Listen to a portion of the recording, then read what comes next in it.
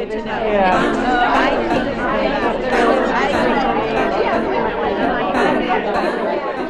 Welcome to the Babblery. Working, parenting, playing, voting, advocating, and creating as women.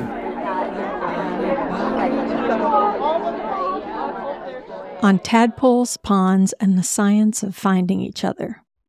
This is your host, Suki Wessling, and this is a mini babble, just me talking to you. From the economy to frogs, that's how we roll here at the Babblery. It's all connected through women's experiences and how those experiences shape our lives. The upcoming episode is an interview with 3 herpetologists who were involved in creating the book Women in Herpetology, 50 Stories from Around the World.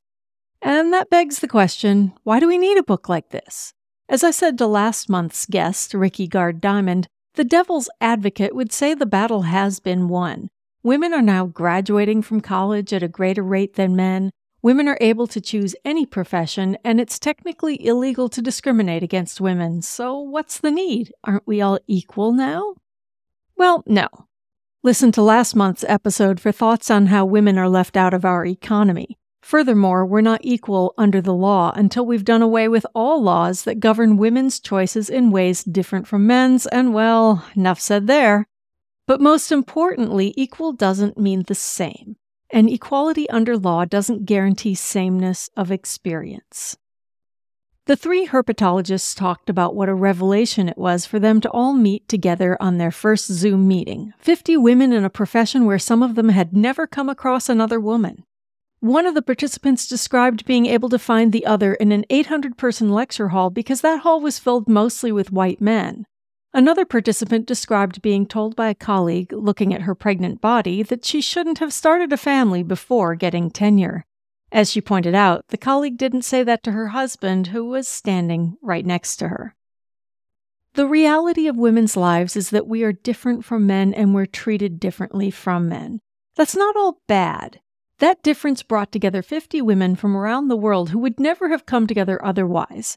As one of them told me, she now has a place to stay wherever her research might take her. And the parts of being treated differently that are bad, such as being passed up for tenure because you have young children, are part of why women seek each other out and support each other. In the past few years, our culture's concept of gender has been blown wide open, and that's a good thing. People should always be able to be who they are without fear, and that includes those whose gender aligns with their identified sex.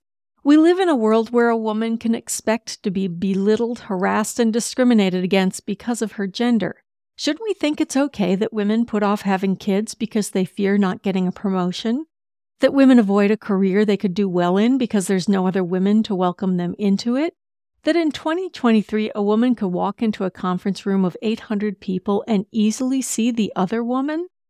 Speaking to 3 women who made a very unusual career choice was so inspiring, because although they share some negative experiences, they created a community by focusing on the positive. And because people kept noticing that one woman in a headscarf and asking for her story, now 50 women get to share their stories. Stay tuned for tadpoles, laboratories, and the science of finding each other with herpetologist Umilaila Arifin, Sheila Sinlanpu, and Jessica Hua.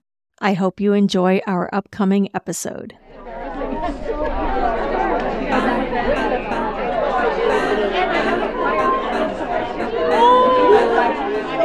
You've been listening to The Babblery. Subscribe to The Babblery on your favorite podcast platform or visit BABBLERY.com to access more episodes.